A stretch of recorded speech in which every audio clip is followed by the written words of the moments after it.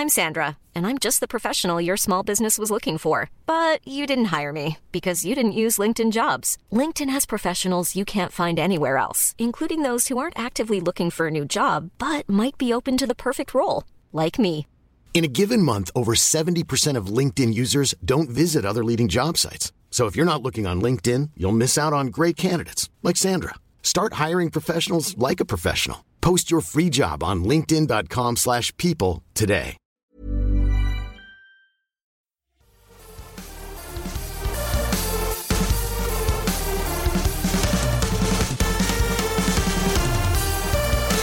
Welcome to episode 184 of the Syrupcast. If you're turning into the podcast for the first time, it's a podcast by Mobile Syrup where we discuss tech and telecom news, but because I'm hosting, we're not going to be discussing anything telecom related this week. It's all about Apple. My name is Patrick O'Rourke. I am Mobile Syrup's managing editor. Today, I have Samir Chhabra with me. How are you doing? I am doing quite well, Patrick. Thank you for asking. How are things with you? They're good. I'm tired. I'm tired of reviewing products, but there's a light at the end of the tunnel. We're almost through October, the apocalypse of October. Which though is we're great. in November. Yeah, I don't want to break it to you. We were past October. See, I don't even know what day. I don't even know what month it is. Right there, you go. And also, you just heard Bradley Bennett, one of our staff writers at the site. How are you doing? I'm good. Thanks for having me back on the podcast. It's been a while. Awesome. The topic of conversation for this pod is really just going to be the three products that Apple revealed at their recent event that was held in Brooklyn, New York at the Brooklyn Academy of Music. It was a pretty whirlwind of an event, especially I was there attending it. And it was a little bit different than what Apple usually does. Like the hands-on area was in a totally different section. They kind of took over this whole, multi-block radius of New York and turned it into like little Apple Village sort of thing. So I guess what I'm interested in off the top is like, what did the event seem like from the out? Like I was there, right? You have a different perspective on these things when you're actually attending them. What did the event look like to you guys? Like what do you think the reception of the products that were revealed and such from the outside? So I'll jump in first. So Brad and I and the rest of the team who wasn't able to make it out to Brooklyn, we were watching a live stream of the event on our computers, recording and doing all that stuff. I got to say, it seemed like a normal Apple event. Yeah. I guess the only difference that I would say, and maybe Brad could comment on this too, it seemed quick. It seemed quick and efficient. It was like product. There wasn't a lot of, there were not a lot of numbers, not a lot of boasting about how many MacBooks they've sold, not a lot of boasting about how many MacBook Airs have been sold. It was just, we as Apple know what everyone is here for. You're here for really just one product. It's probably the MacBook Air. Maybe it's the iPad Pro. Probably not the Mac Mini. And here you go. This is what you're here for. That was my theme of the day. Was probably not the Mac Mini. But yeah, I think you're definitely right. It was a pretty organized event, and there wasn't much fluff to it, right? And I mean, we got a glimpse of the iPad Pro, the Mac Mini, and the MacBook Air, which is probably the most anticipated device. But then there's stuff that we didn't get to see, right? Like, for instance, AirPower, which I'm pretty hyped on. Yeah. I would really like to see it and use it. I love the idea of it. It's Apple's wireless charging dock. It's supposed to be Apple's wireless charging dock. Who knows if it really exists? Who knows if it's even still in production? I think that it is because it was included on the XS's packaging. So in my mind, like, that's a pretty huge misstep on Apple's part if they made that mistake. And then also new AirPods. We didn't catch a glimpse of those. But to bring it back to my original question, what did the event look like to you, Bennett, from a distance? I mean, it initially exciting. The iPad Pro comes out. They're like, it's as powerful as an Xbox. Look at all the things we can do. It has which I think is like straight up bullshit. I really, really don't believe that the Patrick said a naughty word. So horrible. It's like gloves off because no one's here to stop me. True. I really don't think that it's as powerful as an Xbox One S. Like, there's no way. I think that's like a nice sort of bullet point to put up during a presentation, but there's no way. Your opinion on this actually kind of leads into my second point, where everything after you get over that initial excitement is kind of not exactly what we've been asking for. I mean, the MacBook Air came out, the old one and the new one, but the new one just came out, and I don't know, it checks some of the boxes, but the price goes up and the battery life almost maybe goes down, and it's hard to like balance these things out where you're like, I really wanted this dream product and this was the time they were supposed to do it, but it seems like it's not as good as what I wanted. Yeah, I think that's fair. I think I only just got the MacBook Air. I didn't get it early before the event. I only just got it today, so I've only spent a little bit of time with it. It definitely feels underpowered, which I know is one of the big criticisms. But I do think that Apple did get a couple things right about it. The keyboard feels great. If you don't like butterfly keyboards, you're not going to like this keyboard. But like this is Apple's keyboard now. That's not going to change. The Retina screen is great. I think the design of it's cool. Kind of takes, in my mind, like I guess I've been describing it as kind of like a Frankenstein sort of laptop, because it's taking the best of the MacBook Pro, the best of the 12-inch MacBook, and some of the features that people really liked about the MacBook Air, and combining them into this one somewhat cohesive device. But I do definitely think that it's underpowered. Even just using it today as my daily like driver for work at Mobile Syrup, I've run into like a number of slowdown issues. That beach ball keeps appearing. That Frankenstein issue sort of is something that's become like, it's been raising a lot of questions, but it's like, yeah, now with the MacBook Air here, updated, new processors, supposed to be quicker. It seems like we're not sure how that's playing out. The Intel i5, the Y series, yes, yeah. And the U is the one that's optimized for laptops, and it's only dual core. So it's not that it's optimized for laptops or it's optimized for desktops. That's sort of up to the manufacturer to do with their own, with their own motherboards and their own settings and so forth. But no, so the Y processors are supposed to be like the low power ones. They're the ones that sip battery life. They're the ones that prolong battery life. But the trade-off is, like you alluded to, they're dual core, and they're weaker in terms of processing power when compared to the U processors, which are quad core processors. And that's typically what's featured in laptops. So like the Surface laptop, which you're in the process of reviewing right now, that features a U processor. Exactly. Okay. Yeah. And the MacBook Pro, the 2018 MacBook Pro has a U processor. The MacBook typically has a Y processor. Moving away from the Core M processors, if you have an i5 and a MacBook, like the one, of course, that I'm looking at right now that Bradley Bennett has, that has a Y processor. So it's weaker, but it's supposed to prolong battery life, which kind of makes sense for the MacBook Air as a product that's not supposed to be this powerhouse device like the Pro, but is supposed to be this lightweight sort of student entry-level device. So that was something that I actually asked Apple about when I had the opportunity to be briefed on the product, and that was exactly their answer was, hey, we see this as kind of a somewhat entry-level laptop within our lineup, and battery life was very important to it rather than power. I would rather have like somewhat of a balance where like it has decent battery life and also power. But I mean, we were talking about it today before the podcast, and I value battery life possibly more than power in a laptop. How do you guys feel about that? I would agree. And I have to say I completely agree, because I have this beautiful 2018 MacBook Pro with the Retina display. It's got 256 gigabytes of storage, and I got the 16 gigabyte RAM model. I didn't get the i7. I got the Core i5, and it's super powerful. I can do Audition, and I can do Lightroom, and I can do Photoshop all at the same time, and run GarageBand in the background. Yada yada yada. 6 hours of battery life though. What's the point? I'm surprised you get 6 hours out What's of it, the to be point, quite honest. guys? Like what? It's a laptop. You don't even want to hear out on assignment. my experiences then with battery life. Let's hear it, because you got a MacBook. Yeah, so I have the 12-inch MacBook, and I actually have the M5, not the i5. Which generation of the 12-inch? I believe the second gen. Second gen. I don't know the year, but it was the one that was slightly more powerful, like the slightly Correct. better M processor. It was like they put it out and they were like, we fixed the problem. It's actually powered enough now. It's no longer a netbook. Exactly, and it still kind of is, but I can't do 3 of those strong tasks like Samir can. I can do 1 of those at a time, and I get that same 4 to 5 hour battery life, I think, that he hits. So hitting more battery would be great. And battery, I think, is more important to me because I'm able to get at least 1 task done at a time on this little machine. But if I could last that an extra 5 hours on top of it, it would blow my mind.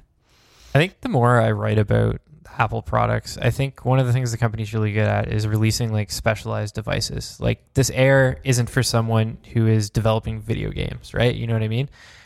It's for a student or a writer, someone like us that needs to do somewhat intensive Photoshop editing, maybe the odd video. I haven't yet put it through its paces with Premiere, so I don't know how it handles that. Yeah. Have fun with Premiere. I'm sure it's not going to be very good.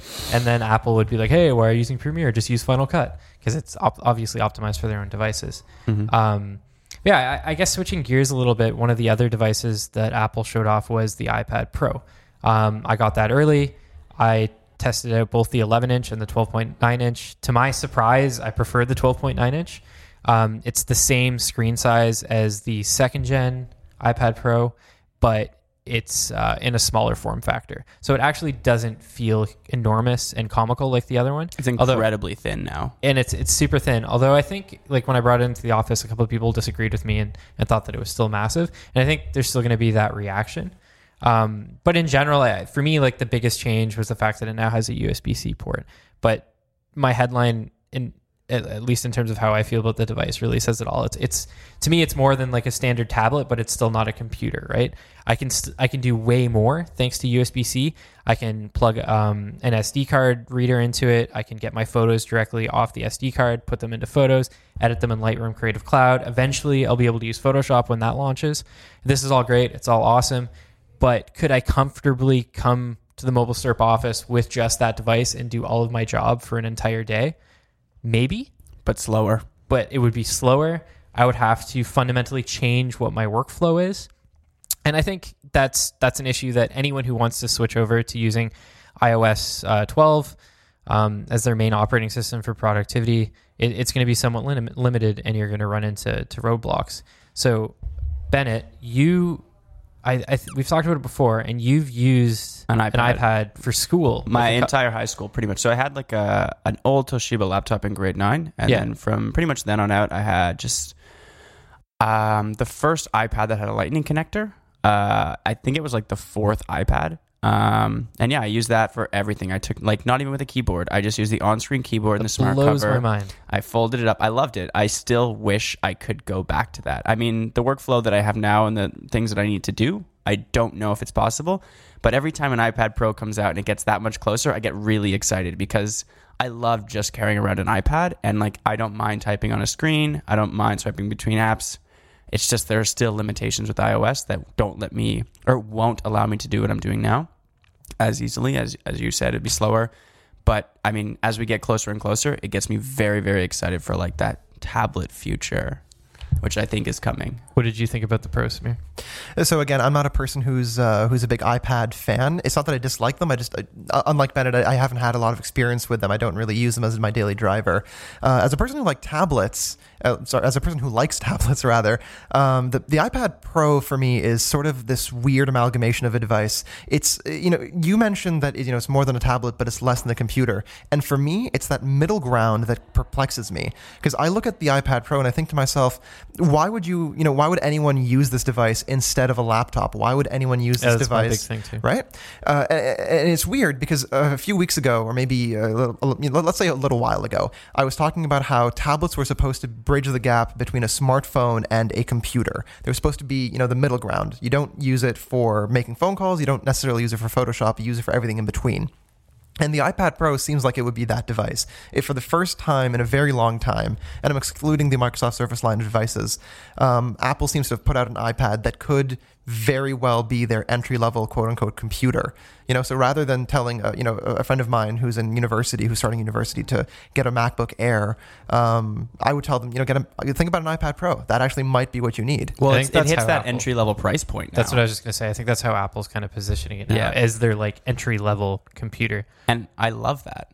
I love that they're pushing people to think iPad first, because I think with the power in the new MacBook Pro or iPad Pro, in one or two iOS updates, it could really be that device that a lot of people want, because it's software that's holding it back at this point. And I mean, right? The full version of Photoshop coming is a pretty big deal. I could like watermark photos and size them to our like specific dimensions on Mobile Slurp. And I mean, that brings me to like something else I wanted to mention. Using Photoshop Creative Cloud, and specifically Lightroom Creative Cloud, with the iPad Pro was, I was shocked that I actually liked it, right? Like I do things a very specific way. I have a very specific workflow when it comes to writing, when it comes to taking photos, everything.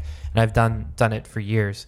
But the process of editing a photo with a pen, with the new Apple Pencil, that I guess I can also mention this, it magnetically charges. It attaches to the top of the iPad, which is a nice move too by Apple. I found like editing those photos with Lightroom was awesome. Like I don't think that if I was working on like a larger photo project, like a bunch of photos for a product or something for a review, that I could go back to doing it on a computer. I really did like it that much. It was awesome for like spot removal. And you can do it anywhere, and really. I was like editing photos in the car, which was sick. Not that I couldn't do that on a MacBook Air or like a MacBook Pro. It was just easier to whip out the iPad and like instantly launch Light. I don't know. It just felt like more tactile. I felt closer to the images. The pencil. I think the pencil would help with that. I mean, using a touchpad in a car is still like bumps really throw you off. It's hard to get precision. The pencil is brutal driving down Lakeshore. I was like trying to get the clarity to like the certain amount, but like I was shocked. Like this was something I didn't expect going into the review, and I really, really, really enjoyed editing the photos with Lightroom on the iPad. And I don't know if it'll be the same case with Photoshop. We'll have to test it out, but nonetheless, I was super impressed. Would you say that in the future you would actually break up your workflow where you do your writing on your computer, you do the major editing using Photoshop on your computer until it comes out on iPad, and then you would edit the photos, however, on Lightroom on your iPad if it's right next to your desktop machine? I think that's actually what I have in mind, especially how when the full version of Photoshop comes out and I can do everything on the iPad, including like sizing to our dimensions and watermarking. But like I'm going to be reviewing the MacBook Air. I'm going to be taking photos this weekend, and I'm totally going to edit all those with the 12.9 inch Pro. See, that's crazy to me. I just can't. And again, Brad's kind of looking at me and smiling over there. To me. That's wild. It's crazy to me that someone would, go out of their way to use this device, which I guess is a good thing. That's a point in favor of the iPad Pro. Yeah, I mean, and it's something that I honestly didn't expect going into it whatsoever. But there is one final product that Apple showed off. I don't have like a fancy transition for this one. And I don't know if it's Do you really have a small transition for it? A tiny transition. And I'm not sure if the device is even... maybe even a mini transmission. There you go. A mini one. So Apple also announced a new Mac Mini. This is a bit of a surprise. Millions of people have lost weight with personalized plans from Noom. Like Evan, who can't stand salads and still lost 50 pounds. Salads generally for most people are the easy button, right? For me, that wasn't an option. I never really was a salad guy. That's just not who I am. But Noom worked for me. Get your personalized plan today at Noom.com. Real Noom user compensated to provide their story. In 4 weeks, the typical Noom user can expect to lose 1 to 2 pounds per week. Individual results may vary.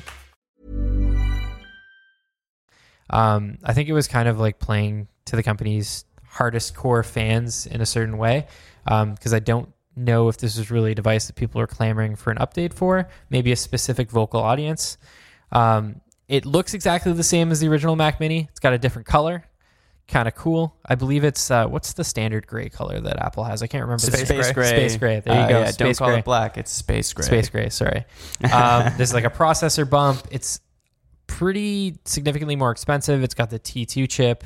It can be configured to up to 64 gigs of RAM, 4 terabytes of solid state storage, which results in you paying like the crazy Apple storage tax, which is ridiculous. I don't think this is a device that I would ever go out and buy just because of how I personally work. Like I'm either on the GO train, I'm at home, sitting on the couch, or I'm at work, or I'm in a different room in our office, and I want to be able to do the same quality of work on the same quality of device from all of those locations. But I do think that there is a person out there who wants this Mac Mini, and it is one of the cheapest ways to kind of get into the Mac ecosystem if you buy the low end one, which $899 or $799 starts at. Yeah. I think that's the American price. I think it comes to like $99, like about $1,000 Canadian or something like that. Yeah, that was the American price. My bad. Yeah, that's okay. But I don't know. I guess I'm just curious. Is this something that either of you would ever consider using? So I kind of have like this rule where it's like my laptop is Mac OS and I have to have a Windows desktop so I can keep a foot in both camps. It's like rule that in the nature of our job, it's helpful, and there are things you can do on each one that's different. But I mean, the Mac Mini is more powerful than the desktop that I've built at home. So it's like, it would be so easy, and so much smaller than the desktop I built at home. It's so easy just to slide it onto my desk and just use it. But due to that, like hard and fast, like personal rule, I probably wouldn't. But it excites me. I mean, it would be something that I'd recommend to someone like I don't even know. You're right. I don't know who I would even recommend it That to. was my thing, Yeah. right? Like, I get that this is for Apple is positioning as like being for music producers or people that need like a somewhat powerful computer, but in a really small form factor. And they had like all these different examples. But me personally, like of people I know, friends and family, I can't think of someone who I'd be like, yo, you need to go out and buy this Mac Mini because it's awesome. Yeah, because I'm thinking in my head like, oh, it's small. I guess you could take it places, but it's like you could do it with a laptop. And because you have so many accessories that are going to have to come with it, like a screen and cords and a keyboard and all that stuff, it might be easier to actually transport like an all-in-one Mac desktop even, just because it's one piece. I don't know. But like, yeah, it's hard for me to find a reason or space for it. I didn't review the Mac Mini because Mobile Syrup doesn't really review desktop devices, but I did write like a 1,000 words about it. And one of the biggest responses from readers, or even just not on Mobile Syrup, but across the internet, was like, hey,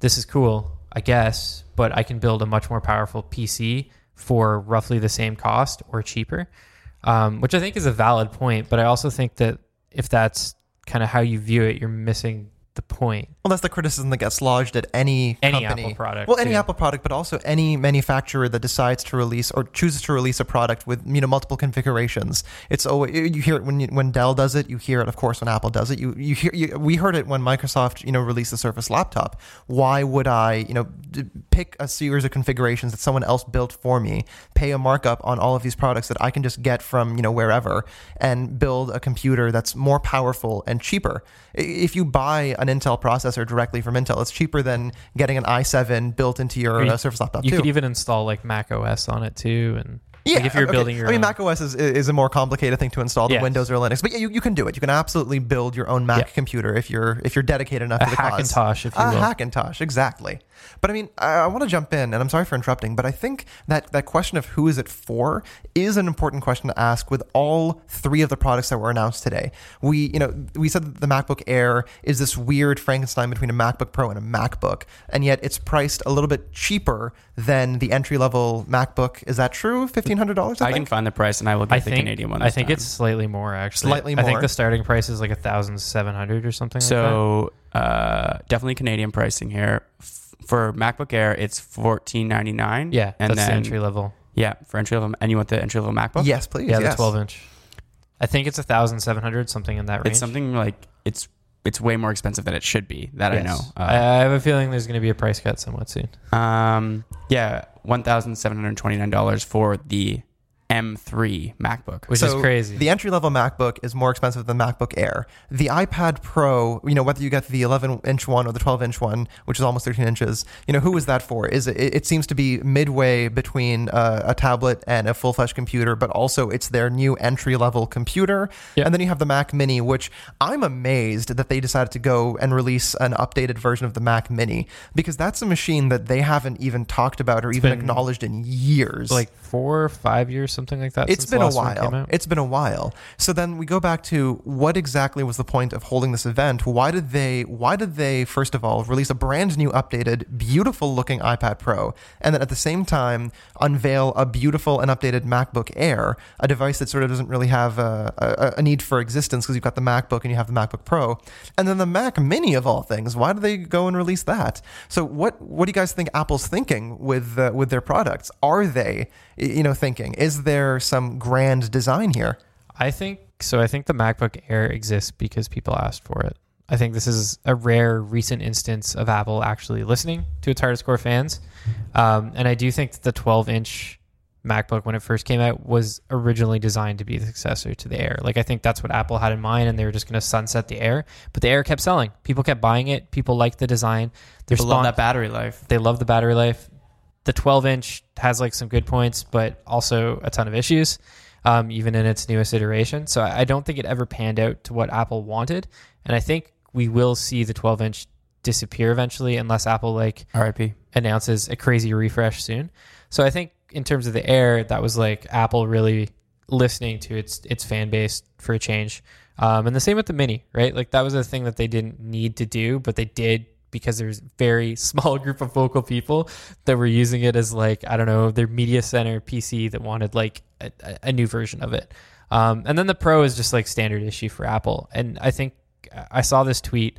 I guess it was the day that all of the iPad Pro reviews came out, where it was like comparing made up headlines of the various versions of the iPad Pro over the years. And it was basically like the first one was like almost a PC. Then the second one was like almost a PC. And then this one is like, it's almost capable of letting me do my work. Like it's always getting closer and closer to what it needs to be. So I think it's just like standard issue, iterative update from Apple, but also has like a bit of an aesthetic revamp with the reduced bezels and stuff like that to make it a little bit more. And the USB-C, which and USB-C too. I mean, we haven't talked about this, but I'm very glad. Sorry, were you going to say this? You're going to say that you're really glad that they nixed the Lightning connector on the iPad Pro? No, I was going to say I'm disappointed that we lost the headphone port, but you go with your thing. Oh, first. yeah. I forgot about that. So there we go. Too. So yeah, so we lost the headphone port. I'm really glad that they nixed the Lightning connector on the iPad Pro. It's not going to happen to the iPhone just before anybody says that. No, I know. Hey, now hold on. What if it does, though? What if it does? Because you got the MacBook, which has one USB-C port. You've got the MacBook Air, which has two. You have the MacBook Pro, which has 2 or 4, depending on the configuration. Yeah. What if it happens, guys? I mean, I didn't think they were going to do it to the iPad Pro when those rumors first appeared, to be quite honest. I was pretty vocal about that.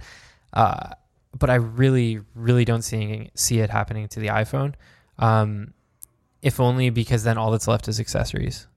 Well, like their keyboard and their mouse. USB-C accessories. They can, but going back to that like Grand Apple design, I mean, they have designs for everything, but I think that they can see, it seems clearer to me at least, that they can suck a few more years out of the Lightning port. Like that will last. They don't need USB-C on the iPhone like they needed it on the iPad. I'm just saying, I'm not iPad, sorry. Apple has a history of either killing existing technologies because they can see the future. Because they have courage. Because they have courage. You know, like the headphone jack, that was the courageous thing. Courageous. Or they hitch their wagon to the wrong technology. That's FireWire, true. For example. Who remembers FireWire? Because I certainly don't. I remember exactly, name. Right? So they hitched their wagon to FireWire. That was a mistake they made. No one went with it. And even Apple decided, you know what? Okay, FireWire was a mistake. It was so hard to buy those, too. It was. You could like only get them from the Apple Store. Exactly, because they were the only manufacturer really supporting that port. But just imagine, what if, for once, Apple does something that not only hitches its wagon to a genuine technology, but a genuine technology that's also the future. Wouldn't that be crazy? That'd be so cool. I'd like to argue against that because I don't think USB-C is the future. I think USB-C is a temporary holdout until we go fully wireless, and I think that that's going to be closer than everything's not going to be fully wireless. Like, there's no way. Yeah, but why not? Like a 20-year temporary future? 10. 10? I think so. Why 10 years of USB-C is still 10 years of USB-C. It is, but that's... I think it's like the only reason Apple is going for it is because they know it's temporary. I mean, the iPhone's wirelessly charged now.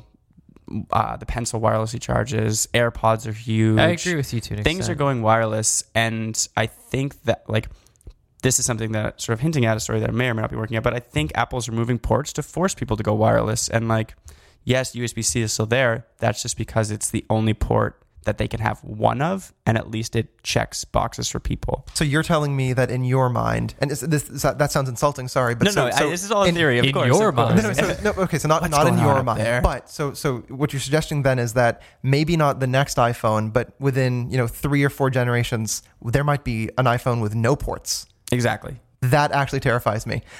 Apple, please don't do that. Don't hitch your wagon to that future. I think that will happen. That's when we're going to see AirPower. That's when it's coming out 20 years from now. Yeah. I like USB-C. I don't really have an issue with living the dongle life because I make jokes about it all the time on Twitter, but I really only carry like one dongle. Like I have one adapter for HDMI, power, and then another one for just USB-A, standard USB-A. But I think the issue with USB-C is the simple fact that like the promise of the technology has never panned out.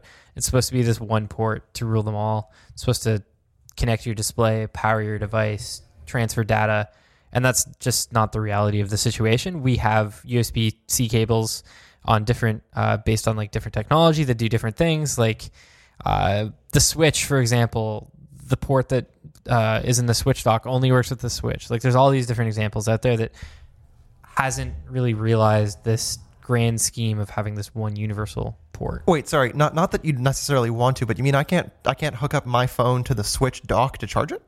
I don't believe you can. I don't know about the dock, but you can use the power. You can use the power port on the Switch, but the dock itself, you can't. I think it only works with the Switch console. No, I don't know. So like the charging brick that comes with it, with the USB-C cord that comes out of You that. can use that. Okay, yes, to charge other things. I use that all the time. 100%. I'm talking about like the actual the dock physical itself. dock part. Because I had I still haven't done it yet. I want to drop the iPad Pro on it just to see what happens. Oh yeah, that would be really That interesting. would be interesting. But right? I'm pretty sure it won't work because it's this very specific form of proprietary USB-C technology that's similar to what Samsung was doing with the DeX dock back in the day, like the first generation DeX dock. It only really worked with very specific devices. But yeah, I think USB-C is the future, at least for the time being, until Bennett's wireless. utopian world of no wires comes to existence. It's a dystopian world. It's a utopia, and Apple sees it, I think. But I mean, very, very far off theory. Probably. But it's how I believe. But yeah, let's wrap this up. I think what's next is shout-outs. Who wants to go first? I can go, and I was actually going to shout out to all the fallen ports that we did lose. To all the fallen ports. Yeah. That's To possibly the best shout. To all the ports we've loved before. Exactly. Yeah. To all of those, those dead headphone jack, all those SD headphone card jacks, slot. SD card slot, yeah. Firewire. Oh, Firewire. What about what's the printer port called? I can't even remember. Serial? No, man. All I know is the PCI Express. You know what I'm all I talking know about? is I hate printers and I hate plugging into them, and I You know just the hate square everything about one, them. like the square USB-C Oh yeah, that plugs in yeah, the back. yeah, of your I desk? know exactly what you mean. Yeah, I don't know what yeah. it's called. In fact, yeah. I think that's what's plugged into our Focusrite for our audio. I would like that port to die and for this whole Focusrite system to be wireless over Yeah. USB-C or something. Or Bluetooth. Could you Bluetooth. imagine? Oh yeah, that would be great. That'd be fun stuff. Bluetooth. What's your shout out, Samir? So I'm not going to shout out to one specific thing. This has been a pretty radical week for telecom and CRTC stuff. I know we weren't going to necessarily bring it up. I think next week you guys are doing a CRTC special. Are we? Yes. Oh, fantastic. All right. Well, I look forward to that. So I'm just going to say my shout out is going to the CRTC. You guys have been, you've been, quite venerable, I guess. So, thank you very much, CRTC. Sick. Nice. So my shout out is to Nintendo for finally allowing YouTube to come to the Nintendo Switch. It should have happened probably 2 years ago. I think the Switch is almost 2 years old. I always argued that the Switch is a great video game console, but it could also be a reasonably good media device. I know it's a 720p screen, but in a pinch, it definitely gets the job done. Oh, especially for YouTube. Yeah, I would love to be able to just take the Switch and not have to bring another tablet if I'm traveling. And where's Netflix? That's my next question. I would love Netflix to come Netflix? too. Yeah, I don't know, man. But that's it. Thanks for listening to the Syrupcast. Samir, where can everybody find you? Everyone can find me on Twitter at Samir Chabera94, and of course on this little website known as Mobile Syrup. And Bennett? Yeah, same as Samir. You can read all my stuff on Mobile Syrup, and you can find me on pretty much every social media at the Brad Fad. And you can find me on Twitter at Patrick_O'Rourke. And you can follow Mobile Syrup at Mobile Syrup on Twitter, and also Instagram. on Instagram, where Bennett's kind of taken over managing our Instagram account. He's got some fun Instagram stories that are popping up, as well as pretty freaking photos almost every day, right? We're pretty close to every day, yeah. I mean, if I can have enough gadgets and stuff to take photos of, then I can load up the week, but sometimes this doesn't happen. And, I mean, for all you listeners, stay tuned because I've got some ideas coming to Instagram, hopefully soon. Possibly a video show of some sort. Yeah. Exactly. I don't want to give too much away, but keep your eye on the Instagram, and if you're not following it, get over there. Yeah, definitely keep an eye on it. It's a good place to see what we're working on at the office and what different reviews we have coming up. So yeah, that's it. Thanks a lot for listening.